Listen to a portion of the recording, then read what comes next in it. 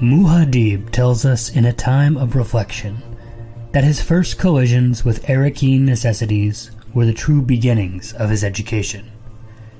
He learned then how to pull the sand for its weather, learned the language of the wind's needles stinging his skin, learned how the nose can buzz with sand itch, and how to gather his body's precious moisture around him to guard it and preserve it. As his eyes assumed the blue of the Abad, he learned the Chakopsa way. Stilgar's preface to Muad'Dib the Man by the Princess Irulan. Welcome to Reading Dune, a podcast where we read Dune by Frank Herbert and talk about it. My name is Caleb Pauls. And I'm Evan Diaz. And together, we are going to read some Dune. Yeah, we are. You didn't say the first time, Fremen, first time? Oh, you're right. I totally missed that part. I don't have it in front of me. If you're a Fremen or a first-time reader, this podcast is indeed still for you. I'm glad you got it. Thank you for pulling me up there like a good tribesman. Oh, yeah. No worries. Just don't kill me because I'm making the tribe week. That's all I ask. Oh.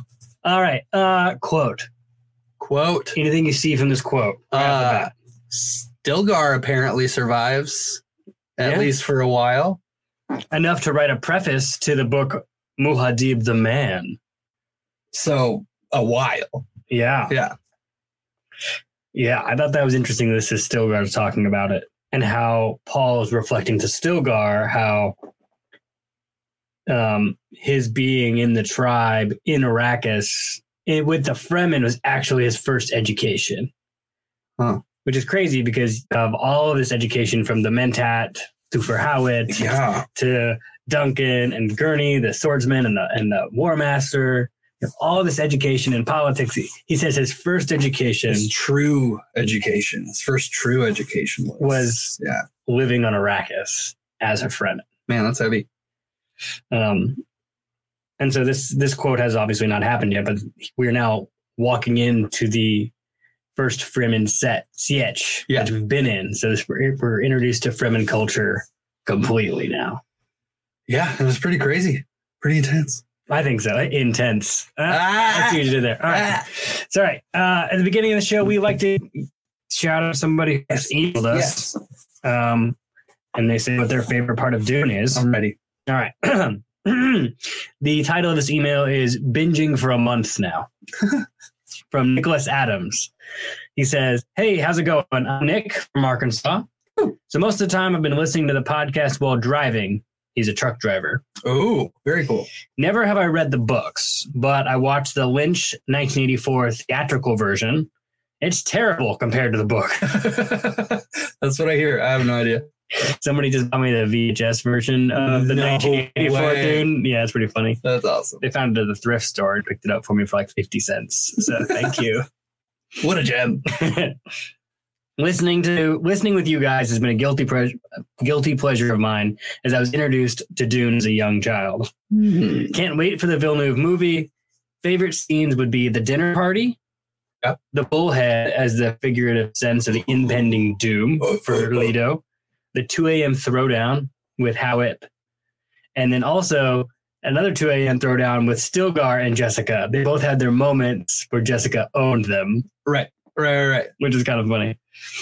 You're in for a ride, but I'm just as lost like you were with some previous understanding. What can a movie teach compared to the book? Fair. It's a good point, Nick. And it's pronounced Quizrach Harak for future reference. And that's good. Say that again? Hold on, I'll show you the phonetical spelling of it because it's even better. Here, see. Quiz at Haderach. Kwisatz Haderach? Yeah. That's it. Cool. Kwisatz Haderach. Hope that it's been an exceptional year for you guys. May you go with the Wazan El Gaib and stay spicy. Thank you, Nicholas. Yes. I think it's been an extraordinary year for everyone. Just in general. Here we are in the 21st century. Wow. So, yes, if you want to send us your favorite parts of Dune, we have some good parts coming up.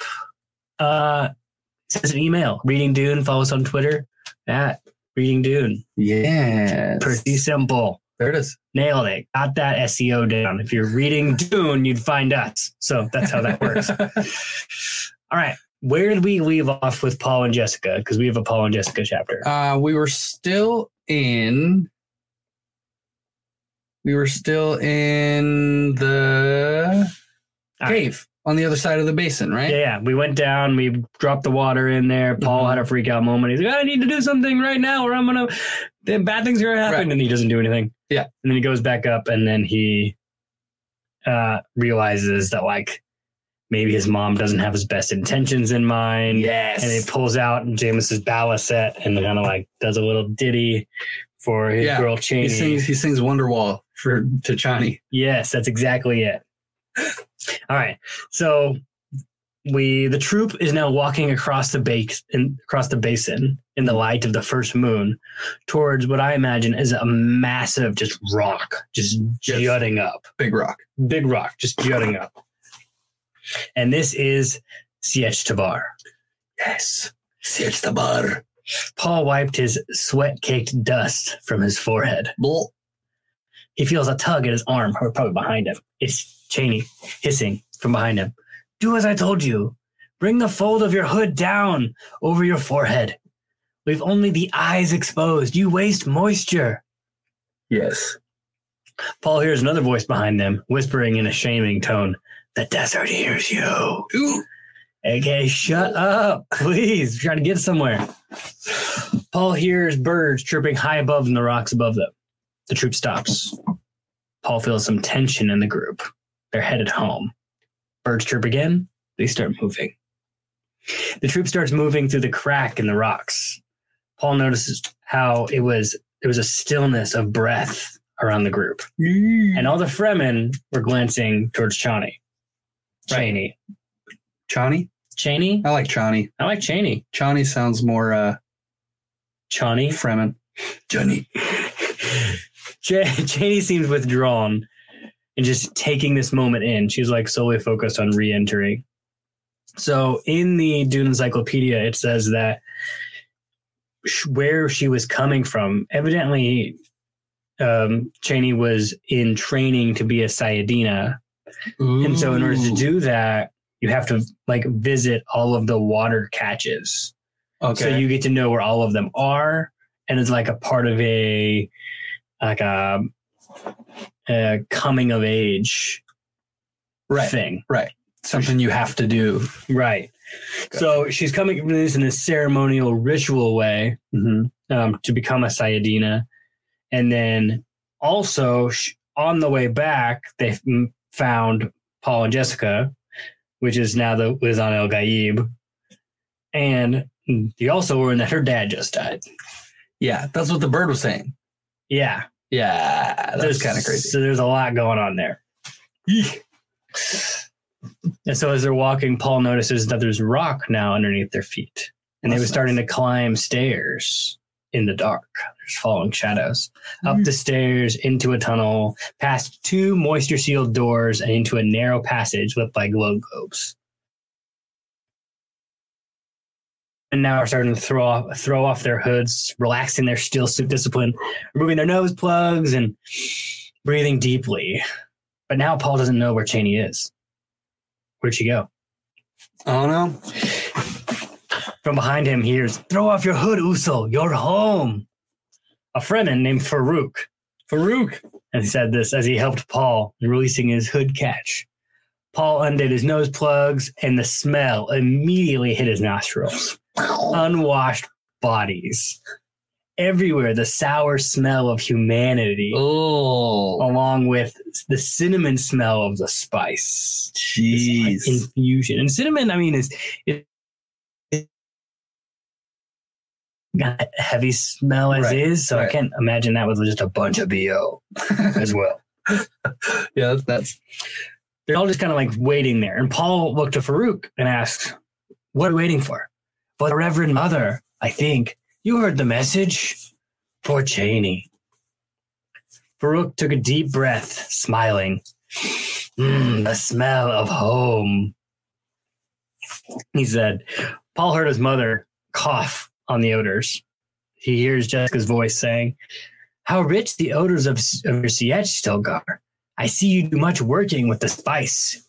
You make paper, plastics, and is that chemical explosives?" Jessica says to Stilgar. And somebody else, you hear another Fremen go, "Wait, you can smell all that?" But Paul realizes that she was speaking out loud for his benefit. Right. Probably to acknowledge the sting itself. Like, "Paul, we know this is weird, but it's normal here." Right. Like, Paul, be cool. So Paul doesn't just like, "Dude, what the? Ooh. Right. But I also think there's something here, like, did she notice the chemical explosives? Because I think in her mind, she's still thinking, and even like in Paul's training, right? Right. It's how can we use these people as an army? They are making chemical explosives. They have the weaponry. They are trained, right? Like, Right. Paul, use these people. Like, we need to get in with them. Paul heard hushed voices starting from the head of the group and moving their way back to him, as Fremen were whispering among themselves. "It's true. Liet is dead." And then Paul thought, wait, is Janie the daughter of Liet? And then it clicked. Liet was the Fremen name for the planetologist. Mm-hmm. And then Paul leaned over to Farouk, his like buddy now. And he asked, "Is Liet known as Kynes?" Just to make sure they were talking about the same guy. Is this the same Liet that they call Kynes? Or is it the... Is there another Liet I don't know about? And Farouk just says, "There's only one Liet." Oh. And now everybody knows Liet Kynes is dead. It was Harmon and treachery.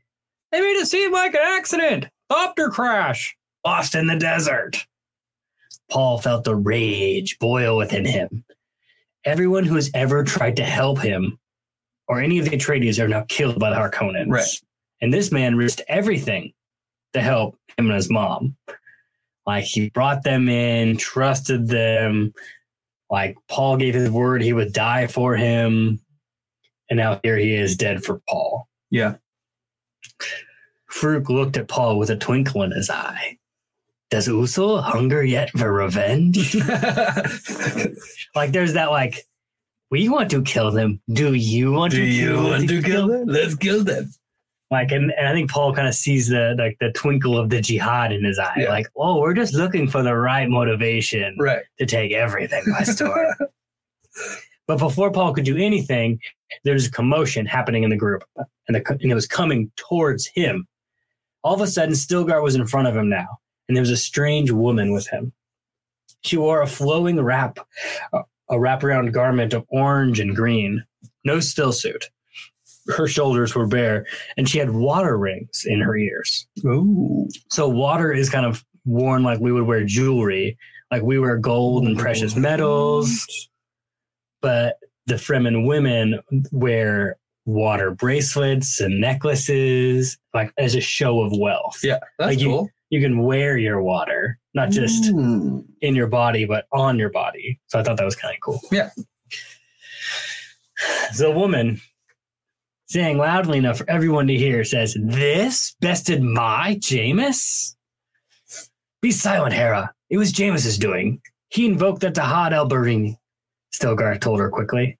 "But he's a boy," she said, shaking her head. My children made fatherless by another child? Surely it was an accident." Stilgar is at this point frustrated with the situation, right, but knowing what needed to happen, told Paul, "Usul, how many years have you?" Paul's like, 15. Stilgar looked up at the troop and asked aloud, "Is there anyone who cares to challenge me?" Silence. Stilgar looked back to Hera. "Until I've learned his weirding ways, I not challenge him." Hera returned Stilgar's stare. "But you saw the strange woman who went with Chani and the Reverend Mother? She's an Outfrian Sadina, mother to this lad." Stilgar said sharply to Hera. Hera looked back towards Paul, all of a sudden with awe in her eyes. Lisan al-Gaib. Right? She's putting together the legend. Yeah. And then this Paul's mind starts fluttering with like the tremors of the jihad. The legend that's all boiled in there. The place they would know to be safe isn't all in that, like, that one look. Right.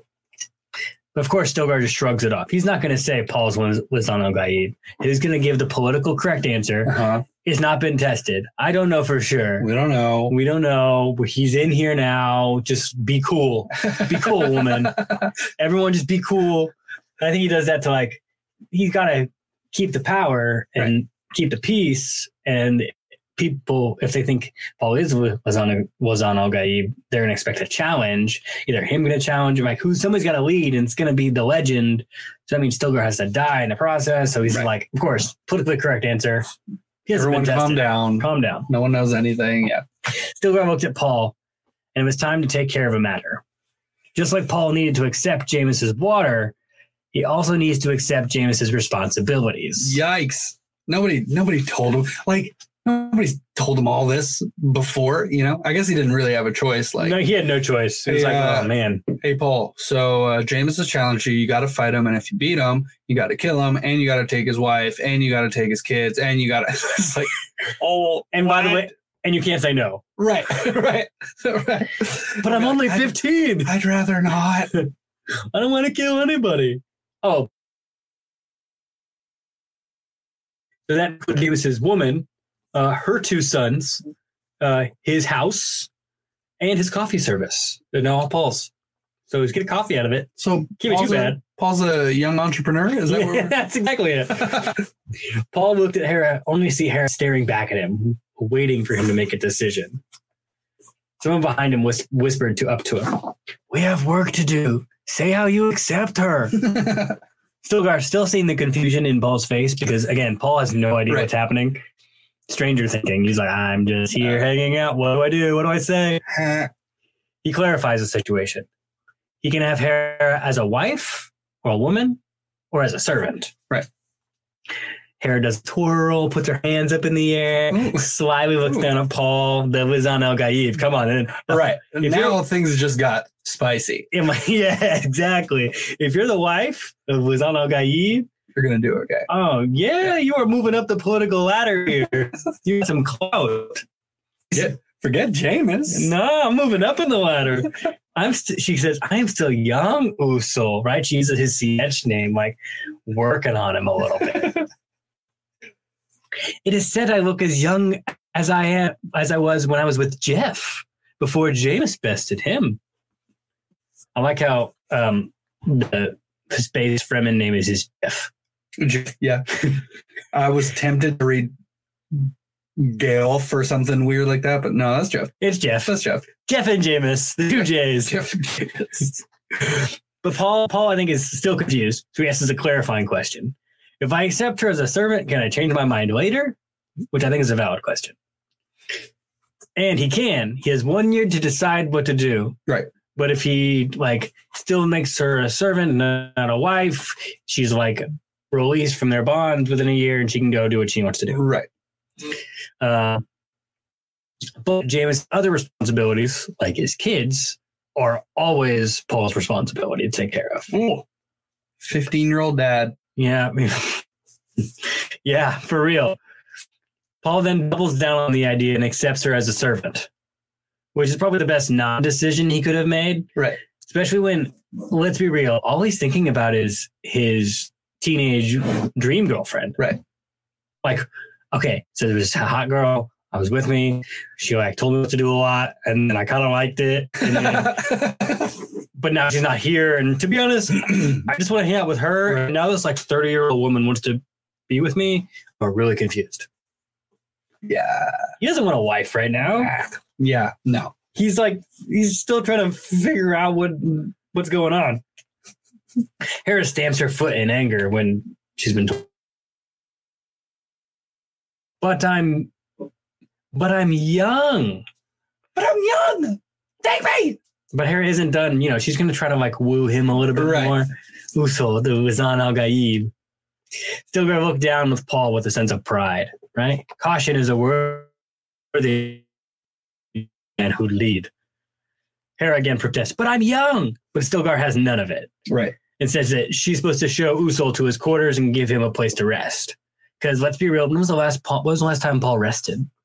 Caladan? Right. A nice, peaceful night's sleep? Right. Caladan. he could really go for just a nice 15-hour sleep. Right. Right about now. And Hera at this point had talked enough, so Paul had registered her voice. And he could feel the impatience of the group. They want to like get on, get moving, like just do the thing you got to do, man. And all of a sudden he's wondering where Chani is, where his mother was.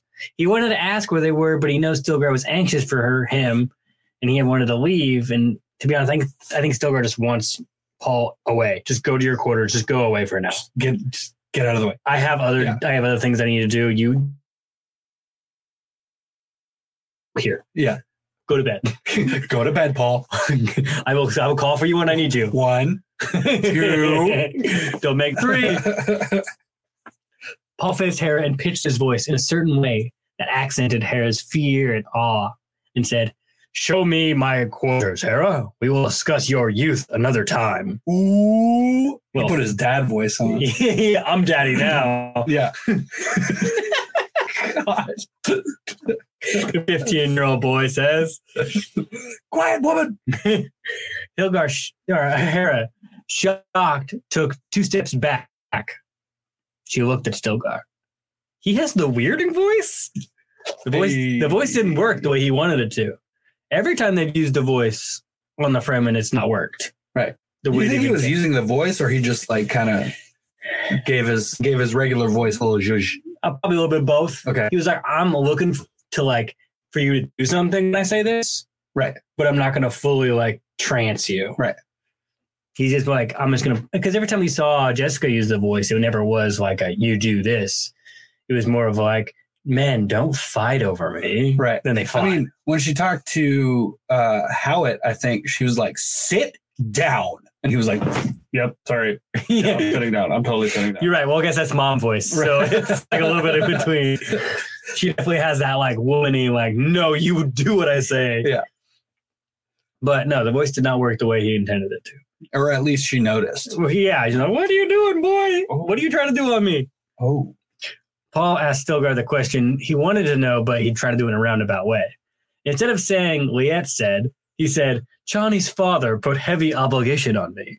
Like he wants to know, where's Chani at? Right. But also, Liet said we need to do some things. Yeah. Stilgar interrupts him. "It'll be decided at council. You can speak then." And with that, tired of waiting, he turns and walks away. And the rest of the group just follows Stilgar, leaving Paul and Hera alone. Like Stilgar's not. "No, I gotta go see my wife and my kids. I need to go. You're fine. I'm done with you. Just go away. Go to your room. Go to your room." The voice alone didn't work, so Paul's like, "Okay, what do I do?" But he knows he needs an ally in this situation, so he tries another approach with Hera. He takes her arm. He feels how cold her skin was. She's trembling. He pitches his voice a certain way and says, "I will not harm you, Hera." Relaxing his tone, he says, "Show me to our quarters." Ooh. You know, it's not just like my new quarters. He like includes her. Yeah, it's like ours now. We're a safe unit. Yeah. We are together in this. So he went from the "take me now" to the "all right, let's do this together." "I'm not going to hurt you. Let's go home." Yeah, which I think is really cool. Like, and I think that's the Atreides in him. Right. Like that sincerity of like, "No, I will do for you beyond what you can do for me." Right. Which I think is kind of cool. Yeah. Hera looks at Paul saying, "I know." Ruh-roh. Whoa. Bum, bum, bum, bum, bum, bum, bum, bum, bum, bum. Sorry if you guys are on YouTube. We just lost me.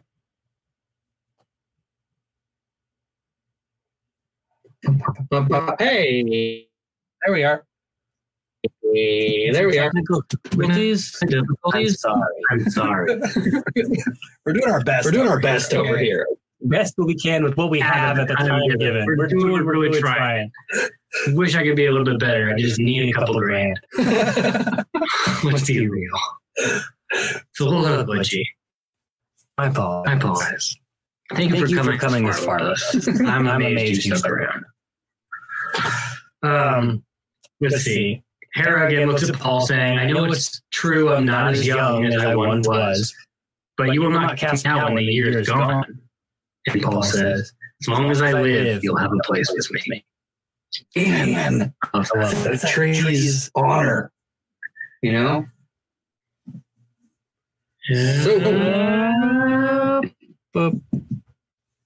Sorry about the echo. I had to turn one of the mics off. Again, we're just doing our best with what we have. Major struggle bus today. Paul says, as long as I live, you'll have a place with me. He released her arms and said, come now. Where are our quarters? Now he's like, go to our room. And with that, Hera turned and led the way down the passage and into the sketch. Yeah. Paul follows, and him and Hera have a talk, and he gets his personal tour of what the sketch is. Which is it seems like just a big factory. You know? It really does. Like everything has a purpose. And would you expect anything else from the Fremen? Right. I don't know. I was expecting maybe like in the CH they have some less discipline, more just like sit down, have some spiced coffee. You know, but it's like that's where they do this. That's where they do that. We're gonna go through it, obviously, but everything is very like everything has a place, everything has a purpose, right? And they don't stop anything too soon. They go everything to the final moment. Get the most amount of stuff out of it. But Hera asks a question right away. She asked him if he really did give water to the dead. Like she said, Stilgar told me, probably start walking up. Like, oh, by the way, Jameis is dead, got bested by this person, but don't worry, he gave water to the dead. Right. He like gave her this big lowdown really fast. From the outer world. His mom's a Sayajina. There's a lot going on today, Hera, okay? but just don't be shocked when you get there. All right, cool. But then she is, of course, shocked. Paul says yes, and Hera's shocked. She replies, it's more than I'll do. Can do. I don't know if she can cry. They're like hardwired to not cry because it's a waste of water. That's insane, you know, like even in mourning the death of your husband, you know, she's kind of just she'll mourn when it's time to mourn, but she'll do it in her own way. Paul and Hera pass a room filled with machinery and people just hurrying about. Hera explains that they're finishing their quota for the dew collectors before they flee. She explains that they plan to leave before the butchers get here. And they're being hunted. Yikes. But they'll work up to the very last minute. And they had done this. This is not the first time they've done this. They probably do this every like summer. Yeah. The butchers are coming, you move them around, and then they come back. Okay. Oh, are you saying they move like from CH to like from one CH to an abandoned one? We will go to other CHs and then get up and go to another abandoned one. Is that? I think that there is some of that. They will move people through them as according to them. Like they're always kind of moving. So again, no one knows the numbers. The Harkonnens have no idea where the Fremen are because they would go in, it's abandoned. It's go to the next place, abandoned. They go to the next place, it's abandoned. Yeah. So they have no idea, and that's probably why the Baron thinks that the Fremen are a problem. Because every time, like, they keep killing them, but it's just every time they kind of, go, they're not there. Oh, it's empty. There's always empty. None of them there. But we do learn that the hunters would be Sardaukar. So the Sardaukar are hunting the Fremen now for sport. Paul stumbles, sensing this moment. Like he literally almost catches himself falling down. He'd been here before, remembering a projection of the Prescience, but it was displaced, like a montage in motion. Like Muad'Dib deja vu. Like I've been here, but nothing is where it should be. Yeah. Like I imagine it like he has a dream about, he's like in a room, the chair's on this side in the dream, but in real life, the chair's on this side. Right. Right. That's why I said like deja vu. When you have that like really freaky deja vu that you're like, I literally had this dream, or at least you feel like I literally had this dream 2 months ago, and here we are sitting in it, you know? But yeah, everything's like slightly different. Like maybe in this point, it wasn't Hera, it was somebody else. Yeah. So it's like this, it just weirdly switched. And so Paul's trying to get out of it. And so he's like, okay, you're talking about dew collectors. What are dew collectors?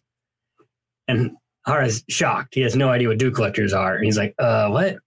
Calm down, Hara. Okay. So we need some expository learning how this works. So every plant and weed out in the dunes, get it? Dune, is planted in a pit. And this pit is filled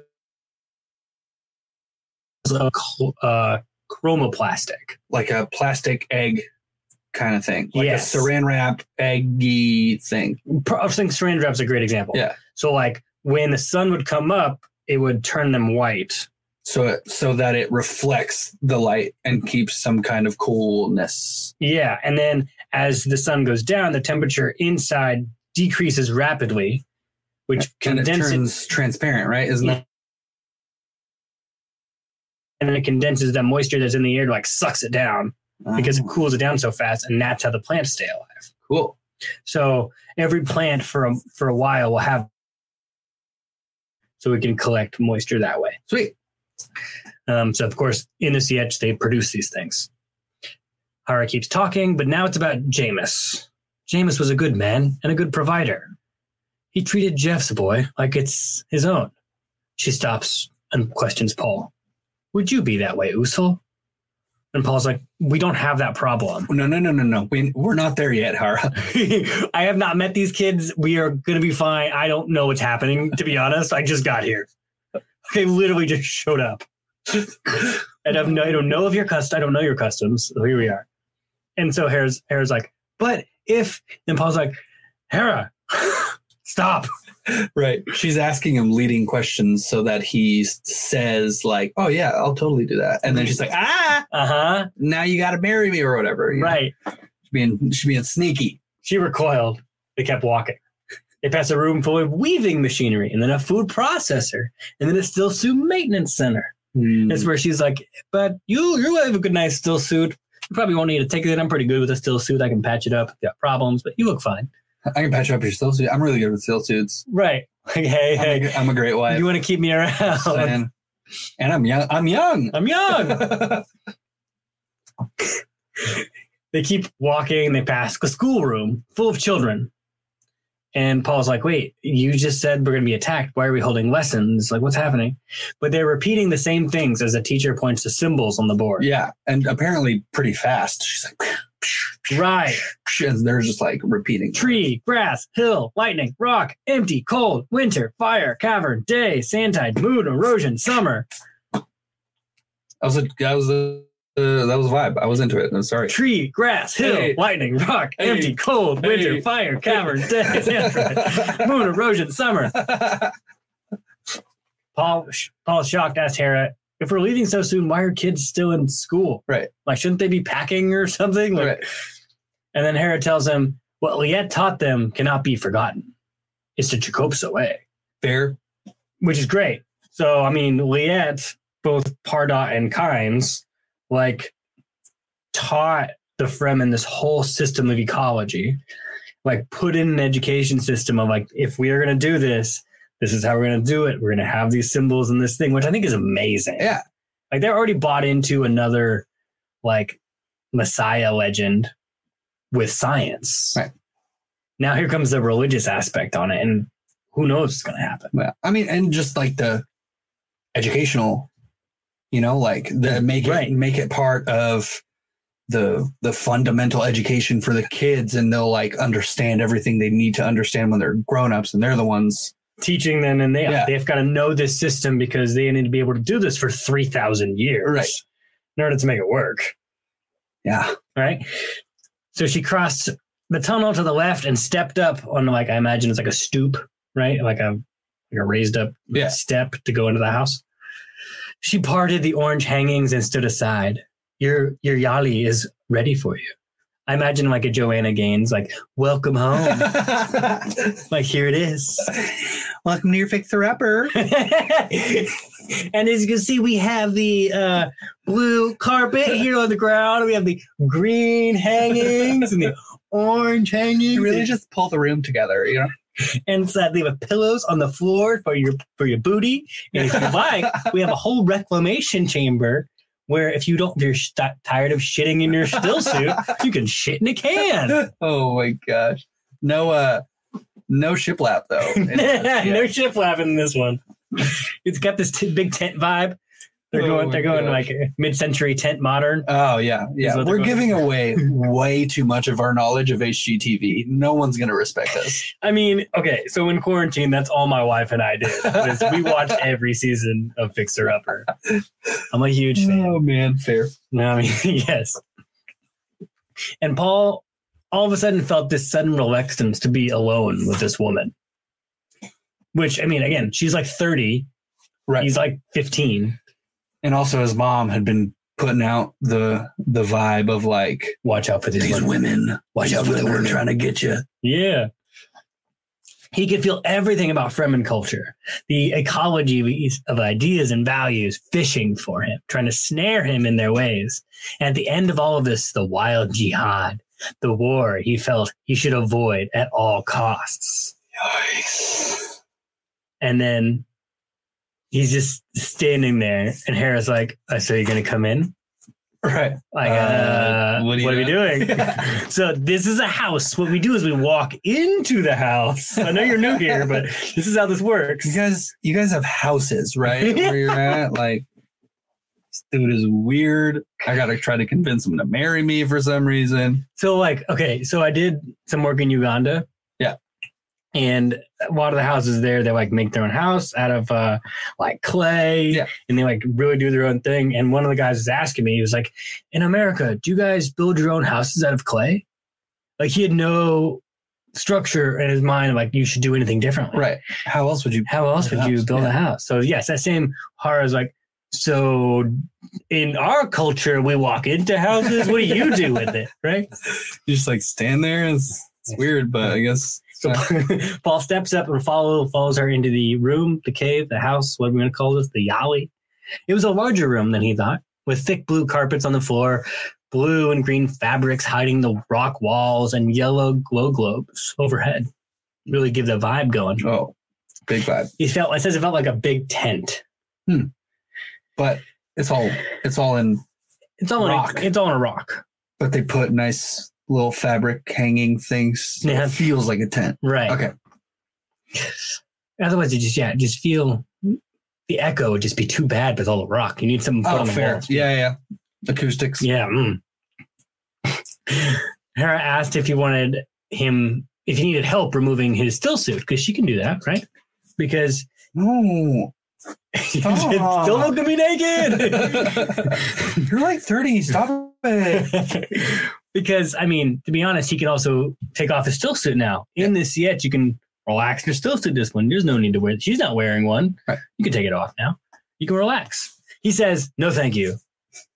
Hera asked if he wants food. He's like, yeah, food sounds great.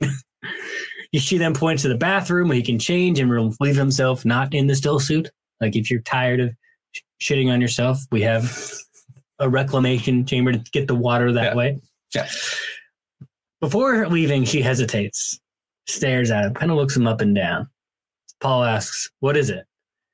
You've not the eyes of the Ibad. It's strange, but not entirely unattractive. Get the food. Paul goes, get the food. I'm hungry. You need to stop. You're creepy. She smiled at him, knowing a woman's smile. Right? Like He found disquieting. She says, I am your servant. She turns and leaves. Anything you say, and turns and leaves, right? Oh, there we go. Paul is now alone, angry with himself. Why is he angry with himself? I was reading this and why would he be angry? Just finding his only time alone. This is the first time he's been alone in a long time. Yeah. I don't know. Maybe angry at the frustration he just put out on Hera. Right. Or like he got himself into a whole mess by like beating Jameis up. Yeah, he didn't even want to do that. Maybe that, or maybe like he didn't keep his eye on Chani. He didn't like that too. Figure out where she went, and he's like, "Dang it, dude, come on!" Like that was one move. He didn't have like pushed Jameis over, then this never would have happened. Right. This one little thing. Yeah. So, yeah, he's got like a weird wife servant, and he's like, all right, how did this all happen? Whole mess. Yeah. He moves aside a hanging and walks into another larger room. So he was in the entryway, and now he's in the living room. Right. He stood there for a moment, caught by the uncertainty. And I funny that like it's nice for Paul to have a moment of uncertainty, especially because he can see the future. Right. So it's nice to like have that little moment of like, I have no idea what's happening right now. And in that I have no idea what's happening now moment, his first thought goes to teenage girlfriend. It's a teenage wasteland. Where is Chani? Chani's father just died. Oh my God, my dad died. Her dad died. We have something in common. Dad Club. Stop. Stop. Your foot's on the. Oh, no. Sorry. Dad Club. Not something to joke about. They're fictional characters. True, I'm sorry if any of our listeners have a. Yeah, that's not cool. Deceased. Not cool, bro. But he thinks, yeah, we're like in that. And all of a sudden you hear a wailing cry from the outer quarters. And you're like, wait, what is that? But the volume is muffled by the hangings. And you realize, oh, someone's calling out the time. Wait, I've not seen any clocks. Right. They're in a cave.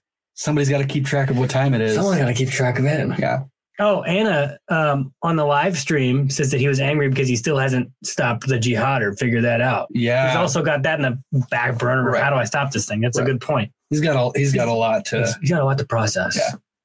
Yeah. He needs to be honest. He just needs some time and a journal and some nice spiced coffee to himself to write it all down. Paul's gonna have quiet time and CH Tabar. Yes, he just needs to write out his feelings. Like, so there's this really cute girl, and I don't know what to do with myself, and I can see all of time. Only forward though. Dear diary. And then all of a sudden, Paul smelled the burning of a creosote bush, along with the overwhelming stench of this yetch. What's a creosote bush? I was wondering that. Yeah, it's an actual bush. Okay. Found in like the Southwest United States, Mexico area in the desert there. Okay. And it's got a lot of medicinal qualities. Huh. Kind of like a sage almost. You would burn it like that, but it also has some like, again, anti-inflammatory. And it also, they use the creosote bush to make a salve to put on their hands to keep their hands from sweating. That's cool. So it keeps the moisture in them. So it's probably the plant that's just used throughout for everything. Right. And so, and those are actual things that are real. Man, not just science fiction-y cool things. That's awesome. I mean, with a name like creosote bush, I assumed it was something made up. No, that one's real. Sometimes truth is stranger than fiction. There is. Frank is teaching us all sorts of things. I mean, yeah, he nerded out on ecology for a very long time before writing this book. Right. But Paul is stuck. He's trying to remember. He needs that time to journal, to remember the montage moments he'd seen before. And he's like, wait, where was my mother involved in this? What about the daughter she carries? What about my sister? Is she going to be what's happening with her? He could feel the mutable time awareness dancing around him. So I'm sure like it's almost anytime he's still, just for a moment, there's just like this. It just creeps up on him. Yeah, just constant all the stuff. He shook his head trying to focus on this new Fremen way of life. The Fremen culture that now swallowed all remaining Atreides. Which I think is kind of an interesting thing. Like everybody who was Atreides is now, the Fremen have just swallowed them up. Right. Or, I guess they've been swallowed up by wherever they landed. Yes. Because if you were stuck with the Harkonnens, like Thufir, like got swallowed up by the Harkonnens. And Gurney with the smugglers. Right. Wherever you landed after this. The Atreides culture was just appropriated. Sent everywhere. Yeah. Just like. That's really cool. So now that we're also in a space for the first time, like an actual building for the first time, he notices that there are no poison snoopers about, which poison snoopers were everywhere in Castle Caladan, as well as in Yeah. Which he says is like, that's weird. No one's testing for poisons, but he can smell poisons everywhere. Right. So it's like, these people don't even care. Like that's not their main concern. Right. So it's a whole new way of life. And if there's poisons there, they're making them right for their own purposes. Right. Not to use on the tribe. No. Well, hey, we'll get there. All right. Paul heard rustling of the hangings behind him. So who's he think it is? He thinks it's Hera with the food. He's hungry. I mean, granted, he knows that whatever food he's about to get is going to be like doused in spice. Okay. So he's going to like have this weird trip for like a little bit like, oh crap, here we go again. But he turns around and instead of seeing Hera, he sees two small young boys, 10 and 9, staring at him with greedy blue within blue eyes. Both of them have their hands on their crysknives. Ooh. And at that moment, Paul recalled the mysterious stories of the Fremen and how their children fought as ferociously as adults. End scene. That's scary. It reminds me of like baby rattlesnakes, because baby rattlesnakes are actually more dangerous than actual rattlesnakes. What? Really? Yeah, because they don't know when to let go. So they just poison. They dump all of it into you, whereas an adult just gets you and like you knows what's going to happen. Yeah. But if you get stung by a baby rattlesnake, it's like bad news bears. Dude, I grew up in a city, man. I don't know all that kind of stuff. That's freaky. That's crazy to me. Yeah, man. The Rangers were really cool when I was a kid when we went to the mountains. Parents went camping. They sent me to the Ranger school. It was awesome. Man. So yeah, the Fremen children. Little murder babies. Well, those, and you know who those kids were, right? Oh, they're James's kids, I'm assuming. And Jeff's. And yeah. Well, right. There was 2. 3, right? No, there's 2 kids. One from each dad. Yeah. Okay. And they're like little bros. And they're about to be Lizan El Gaib's kids. What you doing, bro? You're not my dad. You ain't my dad. What you doing here? Well, yeah. We just poke you a little bit. Shake it. But it's, it's going to be, as Anna says on the live stream, the murder twins. Murder twins. That's exactly. Watch out, man. Well, think about it. Their dad, Jeff was maybe he was 1 when Jameis came into the picture. But like one of the kids, they're like, oh man, they probably know the culture. Oh, you bested my dad? You cool. Yeah. Ooh. Yeah. You think they figured that out yet though? Or because they just walked in, they're like, who are you, bro? You're not my dad. Right. We didn't hear this. My dad. I think I'll figure it out. But no, these little kids are gonna grow up to be part of Muad'Dib's murder crew. Good to know. Yeah. Is that a spoiler? Maybe? Not really. They're meant. Do these characters have names? I don't really know yet. Right. Yeah. Though it is known that the children in battle for the Fremen go around reclaiming the water of the wounded. So you know how as soon as you were wounded, as we met in the cave with Thufir, right, with the Fremen, what happens to the wounded? What do the Fremen do to them? Yeah. Kill them. So the kids are known that's on the battlefield. They would just kind of like wash over. The kids would just take all the water from the people that don't need it anymore. Can you just imagine that? Slice. Super crazy. So yeah, and that's your introduction to Fremen children. Welcome to CH Tabar. Here we are. You know what I kind of pictured the CH like, and it still worked more or less after we saw like everything going on. In the second Matrix movie. Yes. That whole what was it called? What was that joint called? Zion. That's what I was picturing. That's exactly what I pictured too. And like the third one when they're all like close to the core, right? And it's just like they're in this giant cave. Yeah. Remember the giant party scene? Oh yeah. That was the second one, I think. That's intense. Yeah. That would keep that scene in the back of your mind as we go to the next chapter. Well, and it's like a cave in a dystopian world, but like Rammstein's playing right. It's like a rave, and they were like, what else were they doing in that scene? It was like a giant orgy. Yeah, it was a little sexual for sure. All right, so as always, please stay spicy. That's going to end chapter 36. We end book 2. Next episode, right? Next episode, next chapter. You remember how book 1 ended with like this weird climactic scene? Yes. With Paul like tripping out? Yeah. All right. Book 2 is going to take it to the next level. Oh! We'll see you there. Make sure you catch us up on Twitter, Reading Dune. Again, I'm so sorry about the glitches. I don't really know what's happening with my life. Email us how bad our glitches are and how much my voice sucks at readingdune@gmail.com. We will see you next time. Peace.